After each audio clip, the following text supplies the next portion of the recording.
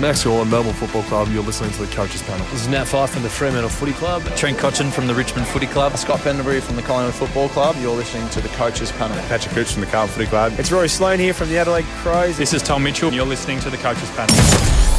Is Elijah Tsatas the player that's going to define your fantasy footy season as a value mid-forward?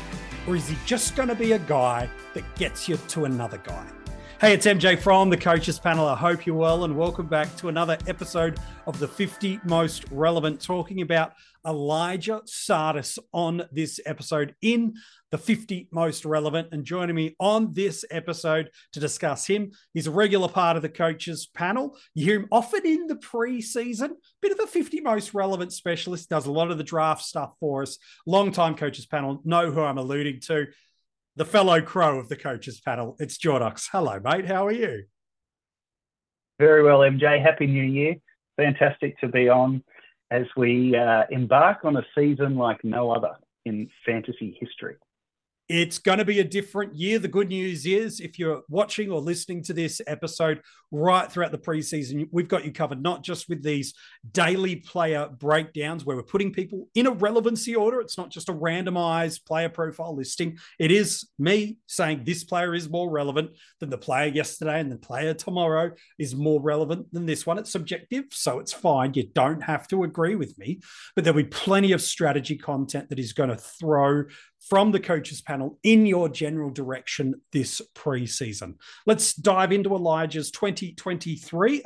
Not a lot of footy for us last year. It's meant that he's priced with a little bit of a discount based on what he was delivering for us in his 4 AFL games. He averaged 55 last year in Supercoach with a career high score of 77. It was his first year of AFL, so seasonal highs are career highs, while in AFL fantasy, a seasonal average of 64.2, giving you a career high score in one of these 4 games of 86. He's going to set you back just under $250,000 in Supercoach, $474,400 in DT, and just a touch over $475,000 in AFL fantasy. Jordox, Elijah was one of those players that really came into his draft year, and ultimately now Essendon fans probably have the greatest excitement around him. They came into the draft at the end of 2022 with high excitement because although they've got plenty of guys that can roll through the midfield, they probably don't have someone with his kind of skill set that he has. A guy that can win clearances, an incredibly fast footballer, really quick, not just in terms of how he moves the ball by hand and by foot, but literally with the wheels he has. He's got high footy IQ. He's an inside and an outside midfielder by trade. And I think that's one of the things that Essendon fans loved about him. And in time, whether it's this year or not, we'll discuss through the episode, but in time, he'll be a really valuable piece to this Essendon rebuilding midfield. He sure will, and Essendon fans will feel a touch ripped off that he did have that long-term injury so soon after landing at the Bombers. And, you know, for all the fantasy fans, except for Essendon fans, I think we're all hoping that Essendon would just hold off on debuting him, because the fact that he played that handful of games means that now we've got a real question over whether we start him or not. Because if he hadn't, and he was at rookie price, it wouldn't even be a conversation. He'd be in your squad. Yeah, not only that, he'd be much higher in the 50 most relevant. In Supercoach, he's really quite close to it. It's about 50K gap between him and Harley Reid, and they do have the same positional status, so it's close enough in that format, whereas Dream Team and Supercoach, as you've highlighted, those handful of games does mean he's ballooned out in price a little bit. There was that knee injury that Jordox has alluded to that really did stunt his preseason, injured pretty much this sort of time last year.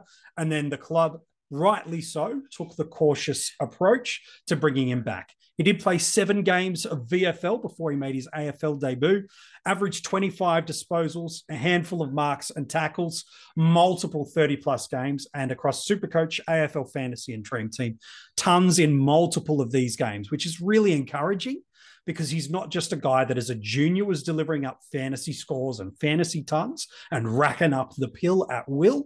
You go through some of those under 18 games, like he is up there with Nick Dacos, Will Ashcroft styles of volume of football. So he knows how to find it. So the positive of seeing 7 games in the VFL, playing against men, him winning clearances, him bursting away, creating separation in the midfield, equally as important, was good to see that. Then the 4 games at AFL level last year, that average of 64 in AF and DT, 55 in Supercoach, no vest affected games, which is really positive. There's a couple of games that was one, he didn't even get a centre bounce. A couple, he's got basically 1 a quarter. But really, Jordox, the thing that's probably got people excited in the fantasy community was that matchup against North Melbourne.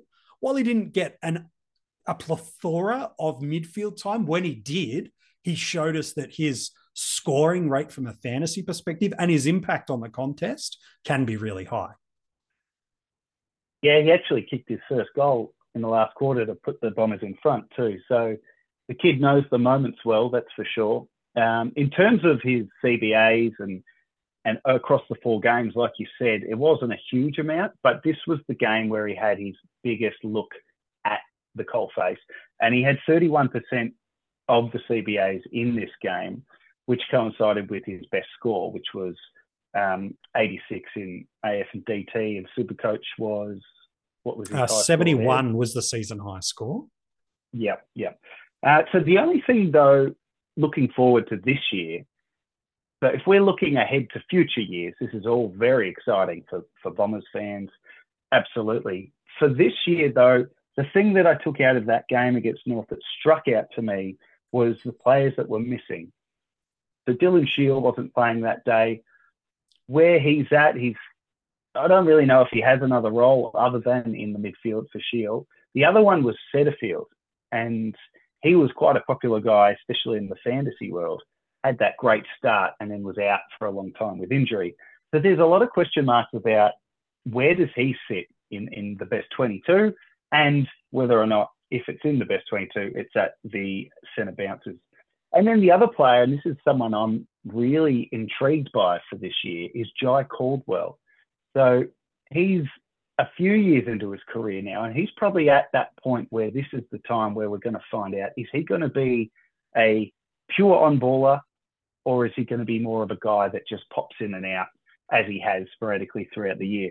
So Shields, Setterfield and Caldwell were missing in that game, and we saw Tsatas have a good look at the inside mid. We saw Archie Perkins get some centre bounces as well.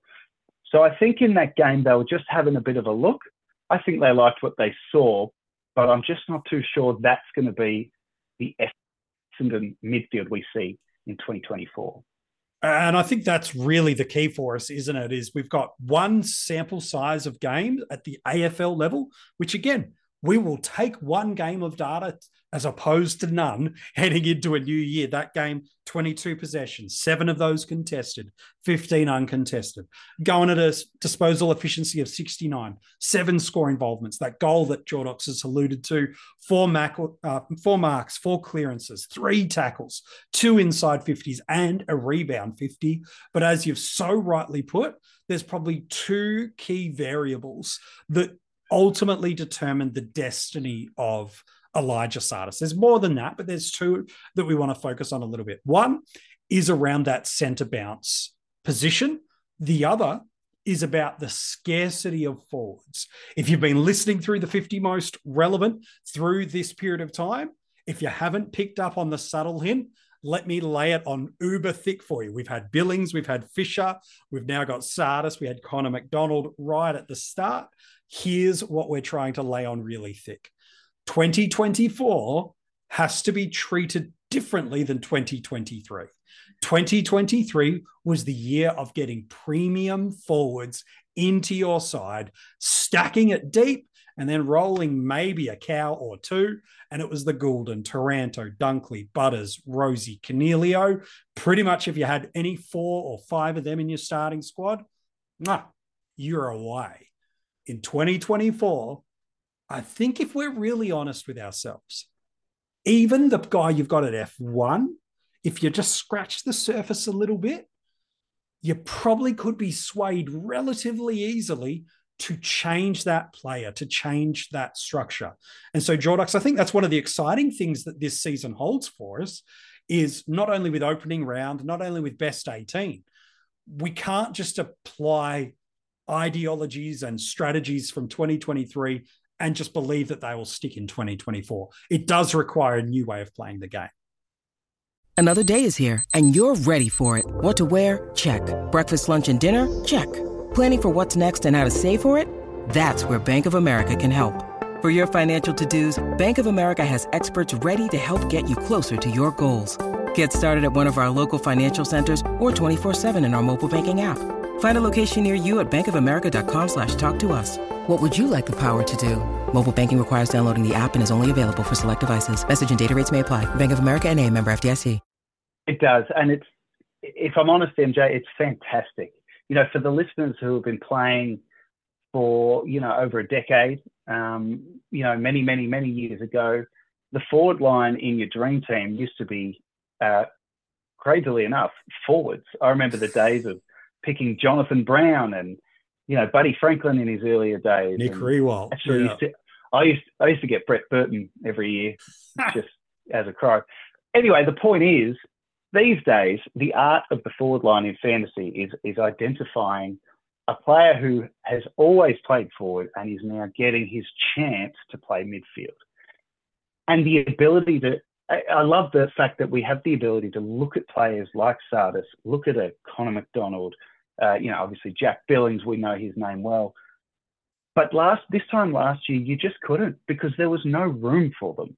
We were absolutely beyond blessed with the Cornelios and the Gouldens and the Butters and the Rosie. I mean, you rattled them off before. Taranto, it was just ludicrous. So this year, we're back to how it used to be. You have got to find a forward who was a forward who might be playing more midfield, and therefore their fantasy points open up. And that's the beauty of looking at someone like Tsatas.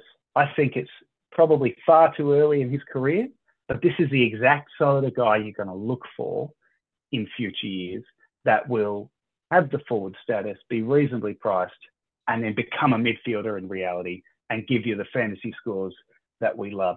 And there's no better feeling than when you pick a player from the pack and he explodes, particularly when no one else is onto it. And so I think everyone's got the opportunity to do that this year. There are so many guys that in previous years you would look at and think, well, maybe in draft, because I've got to get the big dogs. No, this is the year to have fun. Yeah, this creates options and pathways and avenues. Yeah, sure. Have the McRaes, have the Moores, have the Flanders, whoever you want at F1, F2, F3. Absolutely do that. But success is going to come from what you do in this spot through the forward lines. I'm really excited to see how people structure up and the strategies they play around it. We've seen one game of him in the midfield. Last year, how does the Essendon midfield look like from a mids perspective? 81% was Darcy Parish. Mid-70s was Zach Merritt. Then drops down a little bit. Setterfield, when he was playing and not injured, 62%. You mentioned Dylan Shield before. He was at 46%.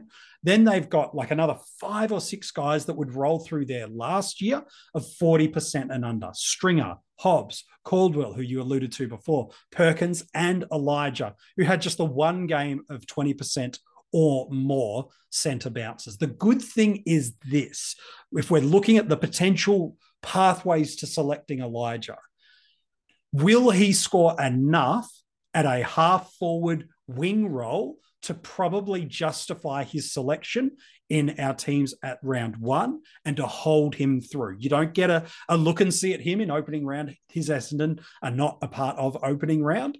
So is he going to score enough in the wing and half-forward? I don't think so. I think you're going to be looking for some other elements. Supercoach might have a little bit of a different caveat where he's priced within 50K of basically a cash cow of Harley Reid. So a little bit different. That's the beautiful thing with the formats. But for me, that's what you want to watch early in this preseason. The press conferences, the practice matches, intra-club. Of course, he's going to be inside mid. They're playing against themselves. They've got to be able to play him through there. The preseason matches, looking at all the data points that you can extract, because just because he didn't have a centre bounce role last year doesn't mean he won't this year. But he's a second-year player getting his first full preseason. They've got a long, trusted investment of what he will be for them. But that entire mix of players I just listed through, Jordox, it's fascinating to me. You can build a really compelling argument that, no, it's going to be Parrish, Setterfield, Merritt as the top three, and then it'll be Hobbs a little bit, Shield a little bit, and that's it. You could build that really compelling narrative. Equally, you go, Stringer's always offered something when he's played through there. He needs to go there. Hobbs needs to get higher. Setterfield doesn't help them anymore.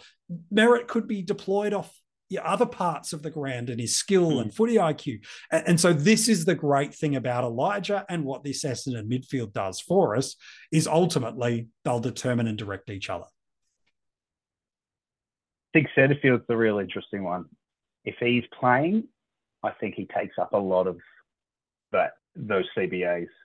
The other thing too is Essendon, I think, fancy themselves as being closer to the top than the bottom. So the chances of all the kids getting a run is probably not likely. But the thing with Tsatas is, you could just put him in for now. He's at a reasonable price that you can pivot as the preseason goes on. For me to start someone like that, I'd have to see a lot from this point to round one in terms of preseason games and, talk of what they're going to do with him. Because I think you're right. I think he's going to spend, his formative years learning off a flank like most do. But when he gets his go, he's going to be a great player. Just won't be, in my opinion, in our fantasy teams this year. Yeah. And so that's the beauty of the preseason. Watch, observe, and apply those learnings. And if you have a presumption that he will or won't have midfield time, that's okay. That's the beauty of this time of the preseason. Have your ideas, have your plans, have your thought processes, and then as information comes to light, adjust that. Swallow your pride if you're right, and just be like, yep, I got that one right. Happy days. And then if you happen to be off the mark a little bit, don't be so stubborn to double down on your approach. If Tsatas is clearly getting 35, 40% centre bounce through these preseason, you hear Scott talking a lot about as the coach. We want him in there. We need to develop him and Hobbs. We need to develop the future of our midfield. Well, all of a sudden, okay, now Elijah at his price point in a line where we don't love the top end of forwards, now getting midfield time, getting 25, 30 points per game of value at what he's priced at, not just what he's shown he can score at juniors, at VFL, and albeit one real game at AFL level. We know there's scoring pedigree within him. But if he can get us to a nice run through, he's got those no early buy interruptions, happy days. Equally, if you get tricked and trapped early in the preseason and he doesn't have that midfield role, but you're bullish on him, you start him, it doesn't work, he's priced, at least in Supercoach, get the cow you missed. In AF and DT, who's the guy that's within 50 to 100K up or down that is breaking out, that is flying along? Go and get those guys. It's rare that a player hits premium territory in their second year. Like in 2011, as a mid forward, it was Nat Fyfe. Jackson McRae did it in 2014. Zach Merritt, Bont, Tim Kelly as a mature ager, Tim Taranto, Clayton Oliver, Nick Dacos last year. It's rare, and he doesn't have to do that for him to be a value pick that pays off. But it is on the rarer than normative side, Jordox, that second-year players really elevate themselves to a really high standing in the game. And he's a second-year player, but in many respects, he is still, he's a second-year player, but those players you just rattled off, all of them would have played about 20 games maybe in their first season. This kid, he had a taste in the VFL and then an even smaller taste in the AFL. It's going to feel in many ways like his first season, if that makes sense. Yeah, absolutely. So if you don't know what you're doing in the forward line and you're like, I just want to get a look and see, Elijah's this perfect guy. We talked with Louis just the other day around Jai Simpkin about this guy that you go, you know what? He's priced at this spot where it's like, if you don't feel like you're married to it, if it doesn't work out. And Elijah's probably in that spot in a couple of the formats too. So if it doesn't work, you pivot, you adjust, you move on. A lot of people are going to spend a lot of early trades. I can forecast inside the forward line because of mistakes, corrections, new information that have come. That's absolutely okay. If you're just looking for a placeholder forward that's got a trajectory to midfield, Elijah's your guy. If you're not happy with the forward at the top end and you're just looking for 20, 30, maybe 40 points, and that's probably right at his top end of based what he's priced at to what he can deliver, Elijah's your guy. But if their midfield time isn't forthcoming, you might need to fade your interest and look elsewhere. But in a line that really is creating some structural and strategic headaches for people, Elijah, at very least, has got to be someone you consider this preseason. Before we wrap up this episode, let's look at where he goes on draft day. The draft headaches are even worse in the forward lines because, one person gets a Jack Macrae. One person gets a Sam Flanders, not hundreds and thousands of people get to pick them. So just pause it, MJ. Listen to what you just said. Imagine you were saying this 12 months ago with the forward line we had in 2023. Jack Macrae into Sam Flanders.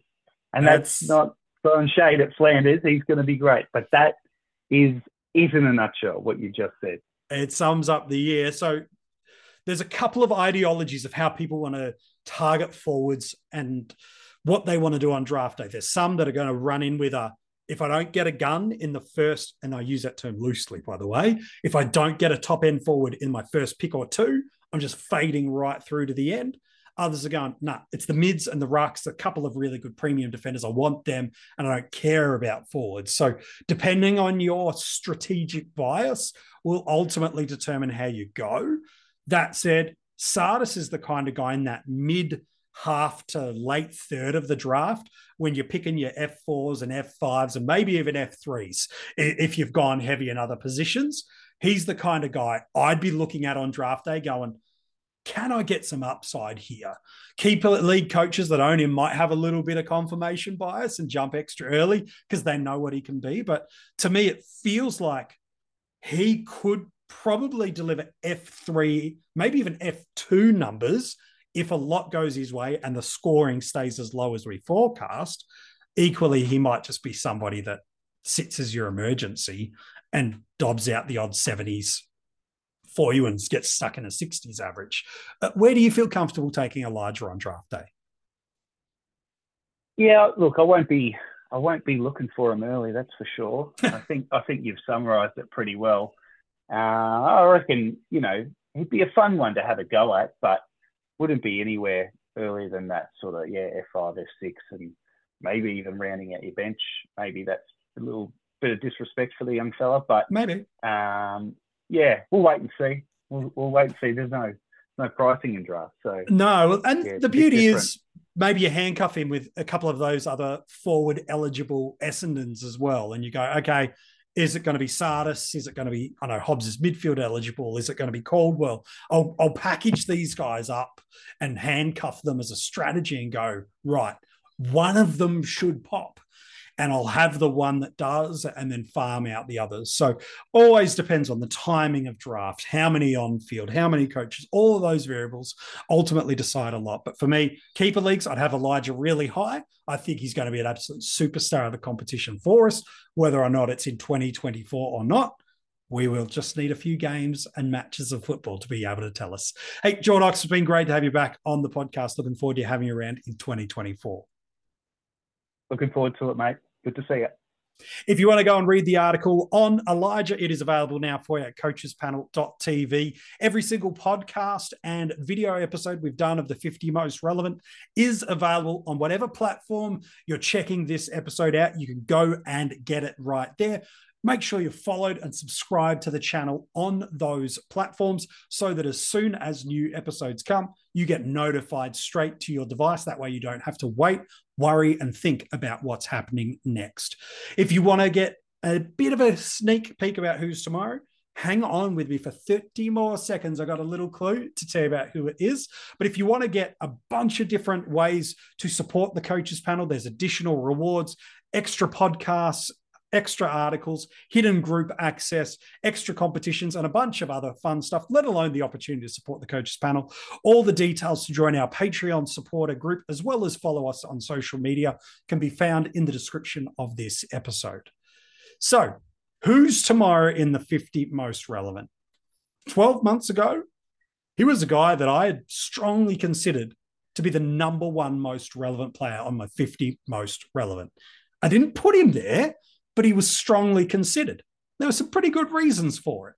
All the narrative led to him finally having his opportunity. And you know what? He delivered game upon game upon game upon game for us last year.